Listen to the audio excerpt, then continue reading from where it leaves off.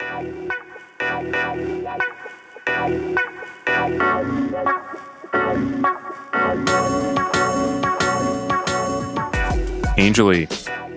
welcome back. What's going on? Hey, thanks for having me back. And once again, I'm sitting in a closet. Oh my goodness. Journalism. A lot of family who's not in journalism has questions about what I do. And when I throw them, I hollowed out a closet to make it a recording studio for a day. They just have so many more questions.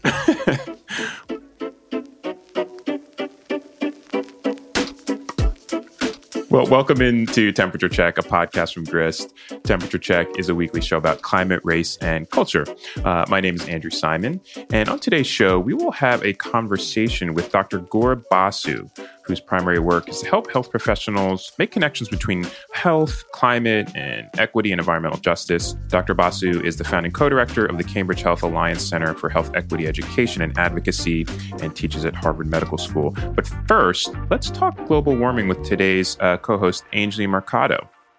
It's getting hot in here, Andrew. Oh my goodness. All right. So let's keep this moving. So Angeli is Grist Environmental Justice Fellow. And, Angeli, you just wrote about this. November was apparently the hottest November ever, right?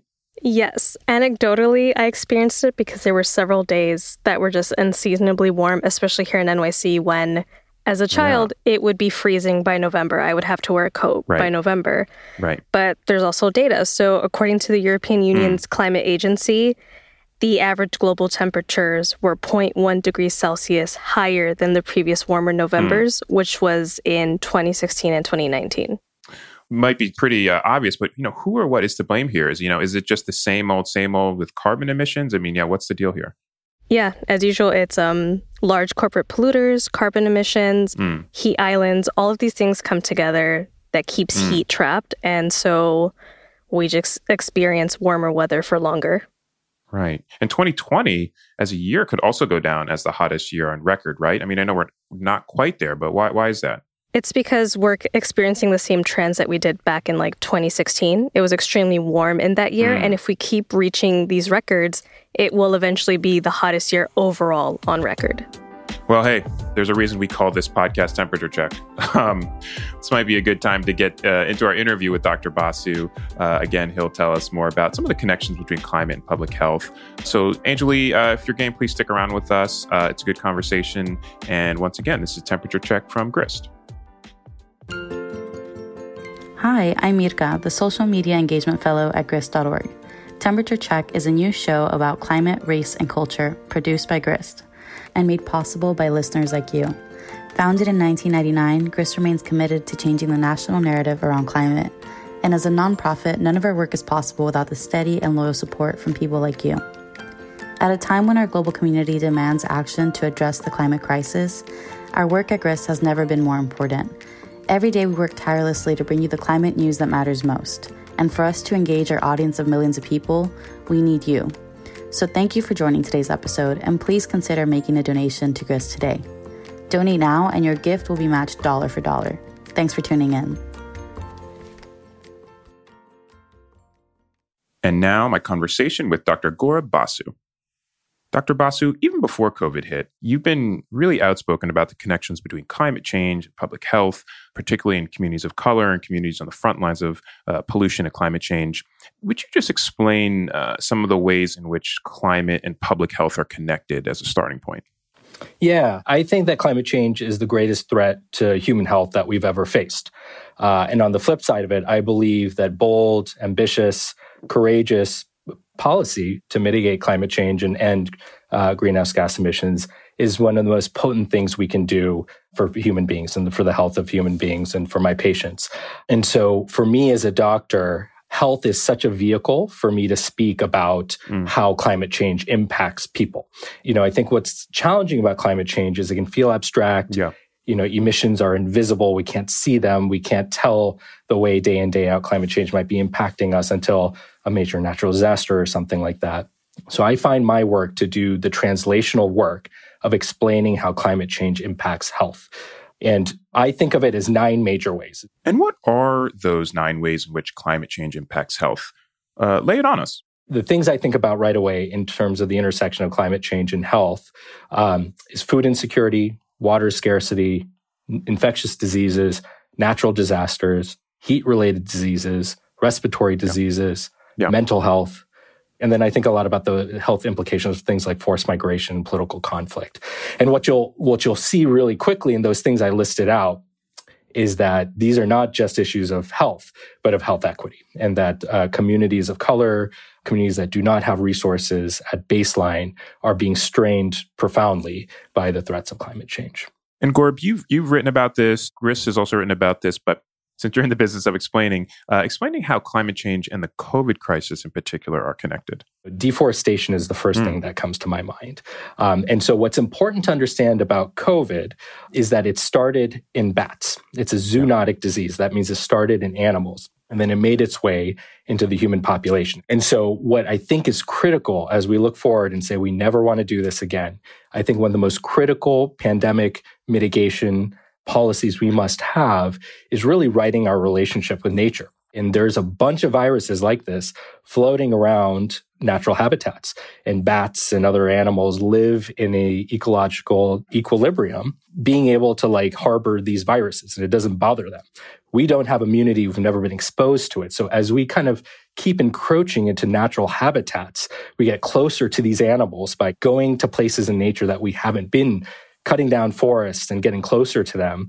We are increasing the risks of the next pandemic. The second one I'll mention is that there's increasing understandings of the impacts of air pollution for people who are infected with the coronavirus. And of course, these are communities of color and poor communities mostly. There's some seminal kind of preliminary studies from the Harvard School of Public Health that's showing if you're infected with this virus and you've been exposed to chronic air pollution, particulate matter 2.5, your chances of dying are much higher.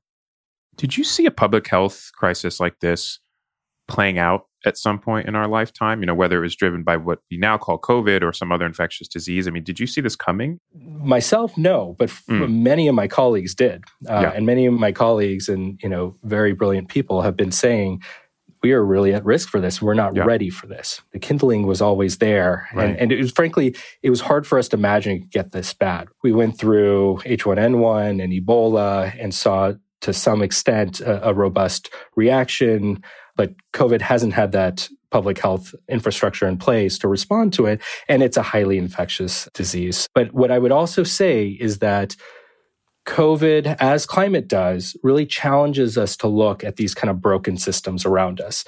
It's really listening and watching the ways in which these two things have taught us what systems are broken. And we really need to listen and respond to that and kind of heal those systems so that we can make a more fair, more healthy society into the future. And given that you're a working primary care physician, I'm wondering if you might share a story or two about patients you've treated this year that speak to these connections between environmental health and COVID. Actually, two of them come to mind. One was this older gentleman, pretty healthy, doing pretty well. And out of nowhere, he was hospitalized, very confused with the temperature, and slowly over the course of a hospitalization became completely disoriented, unable to walk, unable to speak, and was a real mystery case. The hospital docs who were taking care of him were really thoughtful, very comprehensive. And when they took fluid from his spine, they found West Nile virus in there. And what came to be is that they found that he had West Nile encephalitis, which means that this virus had caught inflammation in the fluid around his brain and spine. And so why am I talking about West Nile? Well, West Nile virus is a mosquito-borne illness. And what we know is that mosquitoes really like warm temperatures. Right. They have longer breeding seasons. Their metabolism and the reproduction of the virus can change in warmer temperatures. I live in Massachusetts, and that's not something I think about if someone has a fever and is disoriented. That's not a first thing I think about as a doctor for a diagnosis. And so what this patient taught me is that, we're pretty concerned about increasing incidence of mosquito-borne illnesses like West Nile, malaria, dengue, things like that. So it's an example of infectious diseases threatening our patients in a way that they didn't as the temperatures around us change. Yeah. When was the moment when you realized you needed to pursue this path of educating the medical community about climate? Yeah. Well, I'll start by saying I think medicine at its best is seeing people, it's honoring their humanity and their dignity. As I gone on in my career, I just realized that we needed to have better systems in place to have equitable and healthier outcomes. I will admit to you that I was not awoken to the threat of climate change as soon as I should have been. And it really was the IPCC report in 2018 that was a real light bulb moment for me. It was an awakening. That 2018 IPCC report was huge, right? I mean, certainly they're all important, but this one in particular did say that we now have about a decade to significantly reduce carbon emissions. This 2018 report, I think, was really a moment for a lot of people, not just me. But what it did was it explained the difference. It mapped out, it kind of modeled out what the difference of warming to 1.5 degrees Celsius versus 2 degrees Celsius, what that could look like. So in my work, it helped me understand how many more people are going to be exposed to things like extreme heat or like crop yields, how much worse those would be. So, and it also just mapped out that we need to, decarbonize fully with no emissions by mid-century and get about halfway there by 2030. And for me, it just created a profound sense of urgency in understanding how far we had to go and how quickly we need to go. And what I realized in reading that report, for whatever reason, my wife was pregnant at that time, I just read that report with certain eyes that I hadn't had before. I really like that you use the word dignity, because whether it is worrying about, clean drinking water or whether it's worrying about sea level rise, there's a certain dignity to that too. Absolutely. Yeah. And with my background in global health, I keep picturing these families in the midst of these natural disasters, running away from natural disasters. Yeah. And because we are not being courageous enough to make policy change here in the developed world, right? The developing world has done so little to cause these emissions and really are not at fault for the challenge of climate change, but are bearing the brunt of it, having their basic needs of food and water, these resources being taken or threatened at least from them. The word that comes to me is that is undignified, and we have to do better, and we will do better. I feel like we must, and so we will. Well, speaking of policy and change, another big part of your work is teaching medical students about advocacy. What exactly are you teaching students about advocacy, and why is this even needed? Well, healthcare professionals are an extremely trusted field in this work. And so, there's been studies showing that primary care doctors, nurses are among the most trusted sources of information on climate change in society. So it's a huge opportunity for us, again, to do that translational work of saying, hey, I know it might feel abstract to worry about greenhouse gas emissions. Here's why it matters to you. Here's why it matters to your health and the health of your loved ones. And so I think education is such an important piece of making this cadre of the workforce, being able to do that. I think we also need to be trained to understand these broader societal threats and these systemic injustices, and not only know about them, but then also develop skill sets to be able to speak up about them. Yeah, and the younger generations of climate activists really see this as their burden to bear, right? Yeah. So I'm just wondering if you're seeing an equivalent of that in the medical community. Absolutely. I mean, it's a total inspiration for me. Yeah. And I look around at the students and they get the connections. They're asking for this education. Yeah. They are ready for it. They know it. They want to be well-versed on it. And they're leading in a lot of ways that they shouldn't have to, right?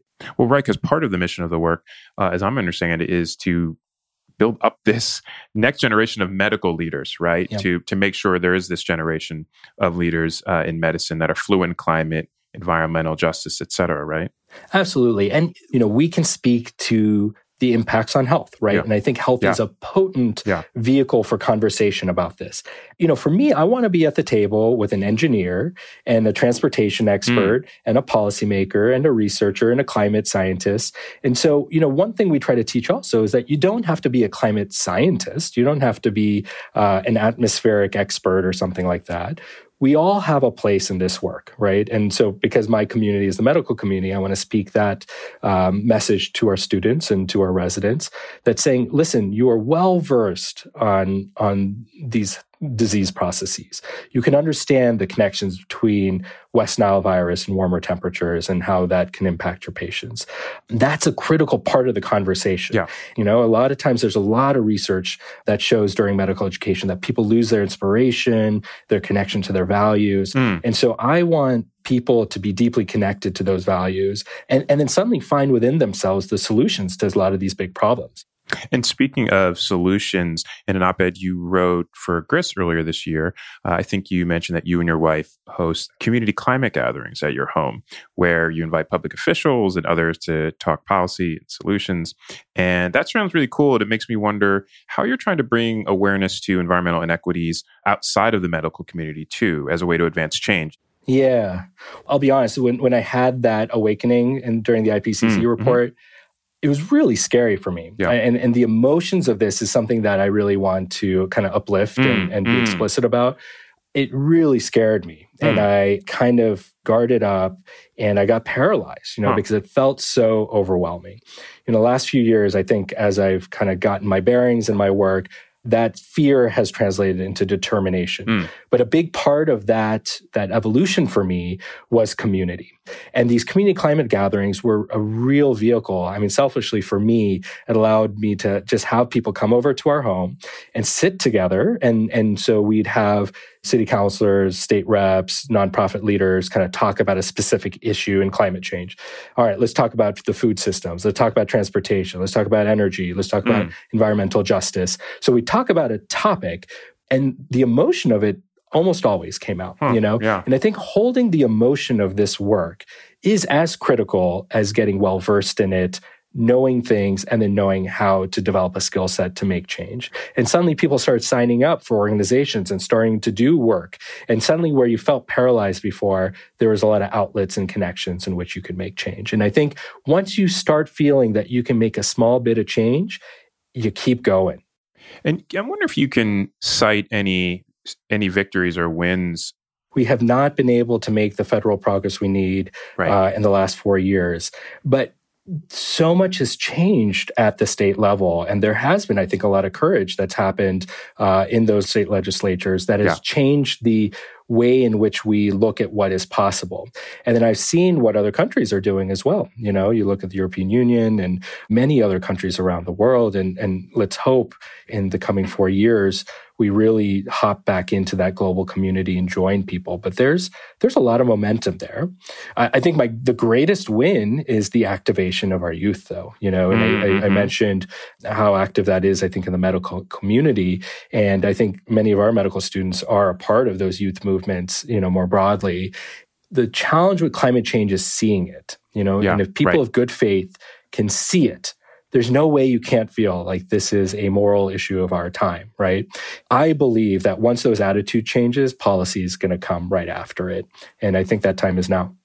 Yeah, and this year we had this coming together of public outcries around racial injustice as the pandemic has been happening. And from your perspective, how has this year potentially moved the needle on creating more public awareness around environmental injustices?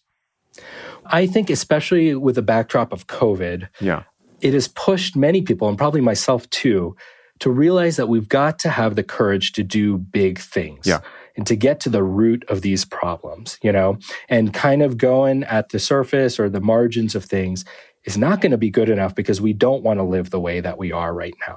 And so once you get in there and you say that we are going to look at the ways in which air pollution is impacting children of color, making them have to go to the hospital because of asthma exacerbations, why is it that all that fossil fuel infrastructure is in a community of color, right? It wouldn't be allowed in the wealthier community. Why is it that the heat islands are in the communities of color? Why aren't there tree canopies there? Why is it 15 degrees hotter on a hot day? And for me, the picture of that is I can't stop thinking about my older patients who are sweating through heat waves and don't have an air conditioner, and have major threats to cardiovascular health, to strokes, things like that. I'm hopeful that it'll allow us to have more courage going forward. Gaurav, how do you take care of yourself through all of this?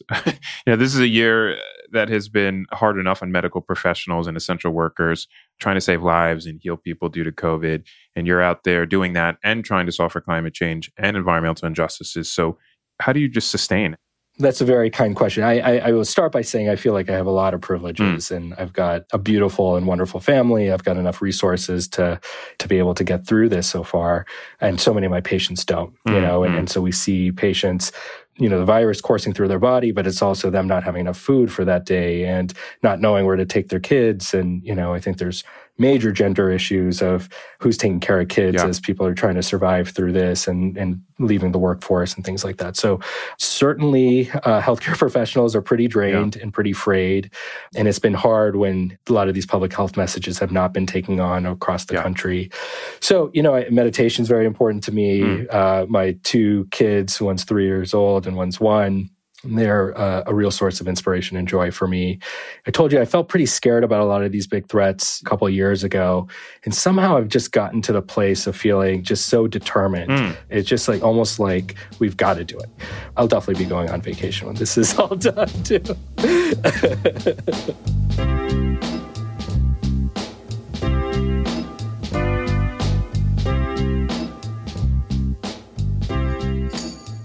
And moving on to the final segment of the show, where we do something a little offbeat and a little different.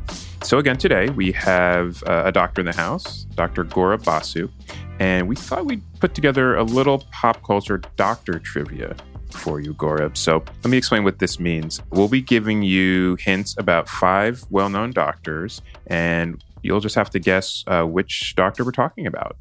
Andrew, I'm nervous. This is the part that I'm worried about. This trivia stuff. I'm not good at trivia, Andrew. I'm confident. All right. I'm ready, though. I'm ready as I'll ever be. So these may or may not be actual doctors, but they have the word doctor in the name. So you good to go? All right. Let's do it. Okay. Here's your hint for doctor number 1. This person is an acclaimed rapper and producer and was in the seminal West Coast hip-hop group NWA.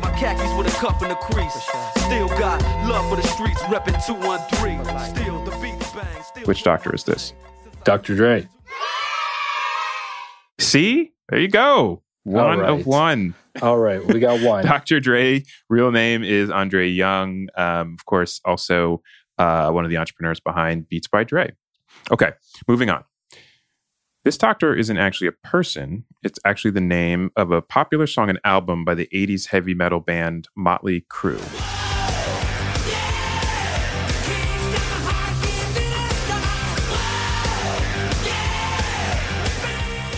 What is the name of that song and album?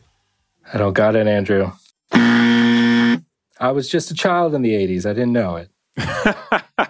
Well, fair enough. It is called Dr. Feelgood and featured hits like Kickstart My Heart.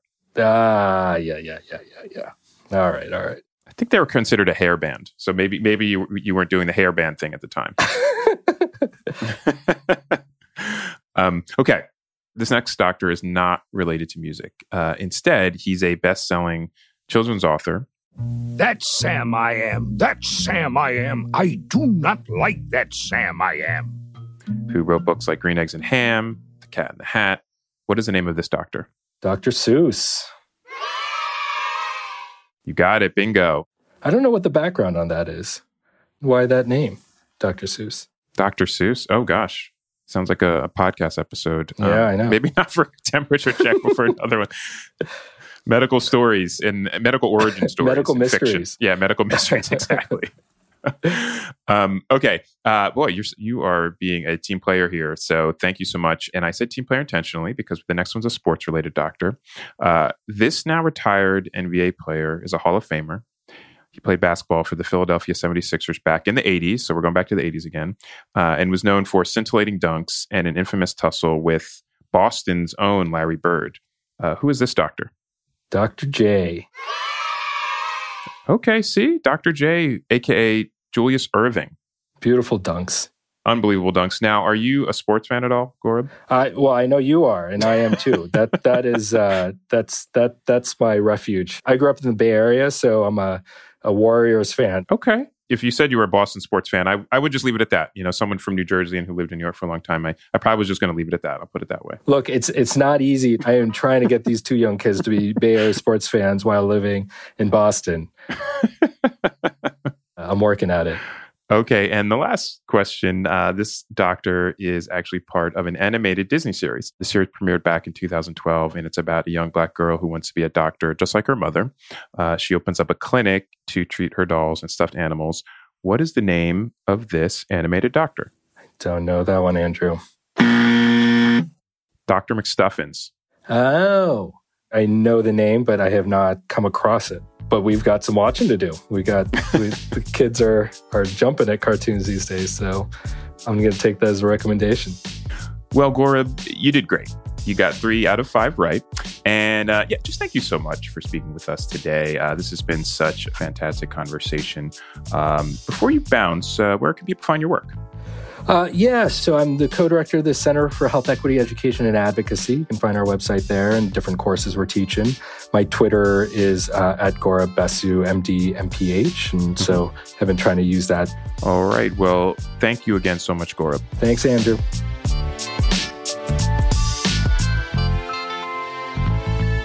It was so good to hear from Dr. Basu about his work and about the connections between public and planetary health, as he calls it. What do you think, Anjali? I thought it was great, and I really liked the quiz portion. More podcasts should have quizzes. Oh, goodness. I know. We really stuck it to him, but I thought he did okay. Well, all right, Anjali, I know you have to get back to reporting and get out of that closet you're in because you're having your own version of warming there. So can you please remind us where we can find your work? You can find me on Instagram at Anjali_Mercado and on Twitter at Anjali Mercado. And if you see supermarket above the at Anjali Mercado, you're at the right place. That's great. Well, if you don't know now, you know. Thanks so much for dropping by today, Anjali. It was so great to speak with you again. Thanks for joining me back in my closet again. Temperature Check is a podcast from Grist, produced in collaboration with Reasonable Volume. I'm your host, Andrew Simon. My co-meet today was Anjali Mercado, Grist Environmental Justice Fellow. It's produced by Brianna Flores, with editing by Elise Hugh and Rachel Swaby. Caroline Saunders is Grist Chief of Staff and this podcast marketing lead. Sound engineering is by Mark Bush. Grist is a nonprofit, reader-supported newsroom covering climate justice and solutions. If you'd like to support what we do, you can rate, subscribe, and tell all your friends to subscribe to Temperature Check. You can also help to sustain our work by going to grist.org/donate. That's GRIST.org/donate. Thank you again so much for listening to our podcast, and see you next time.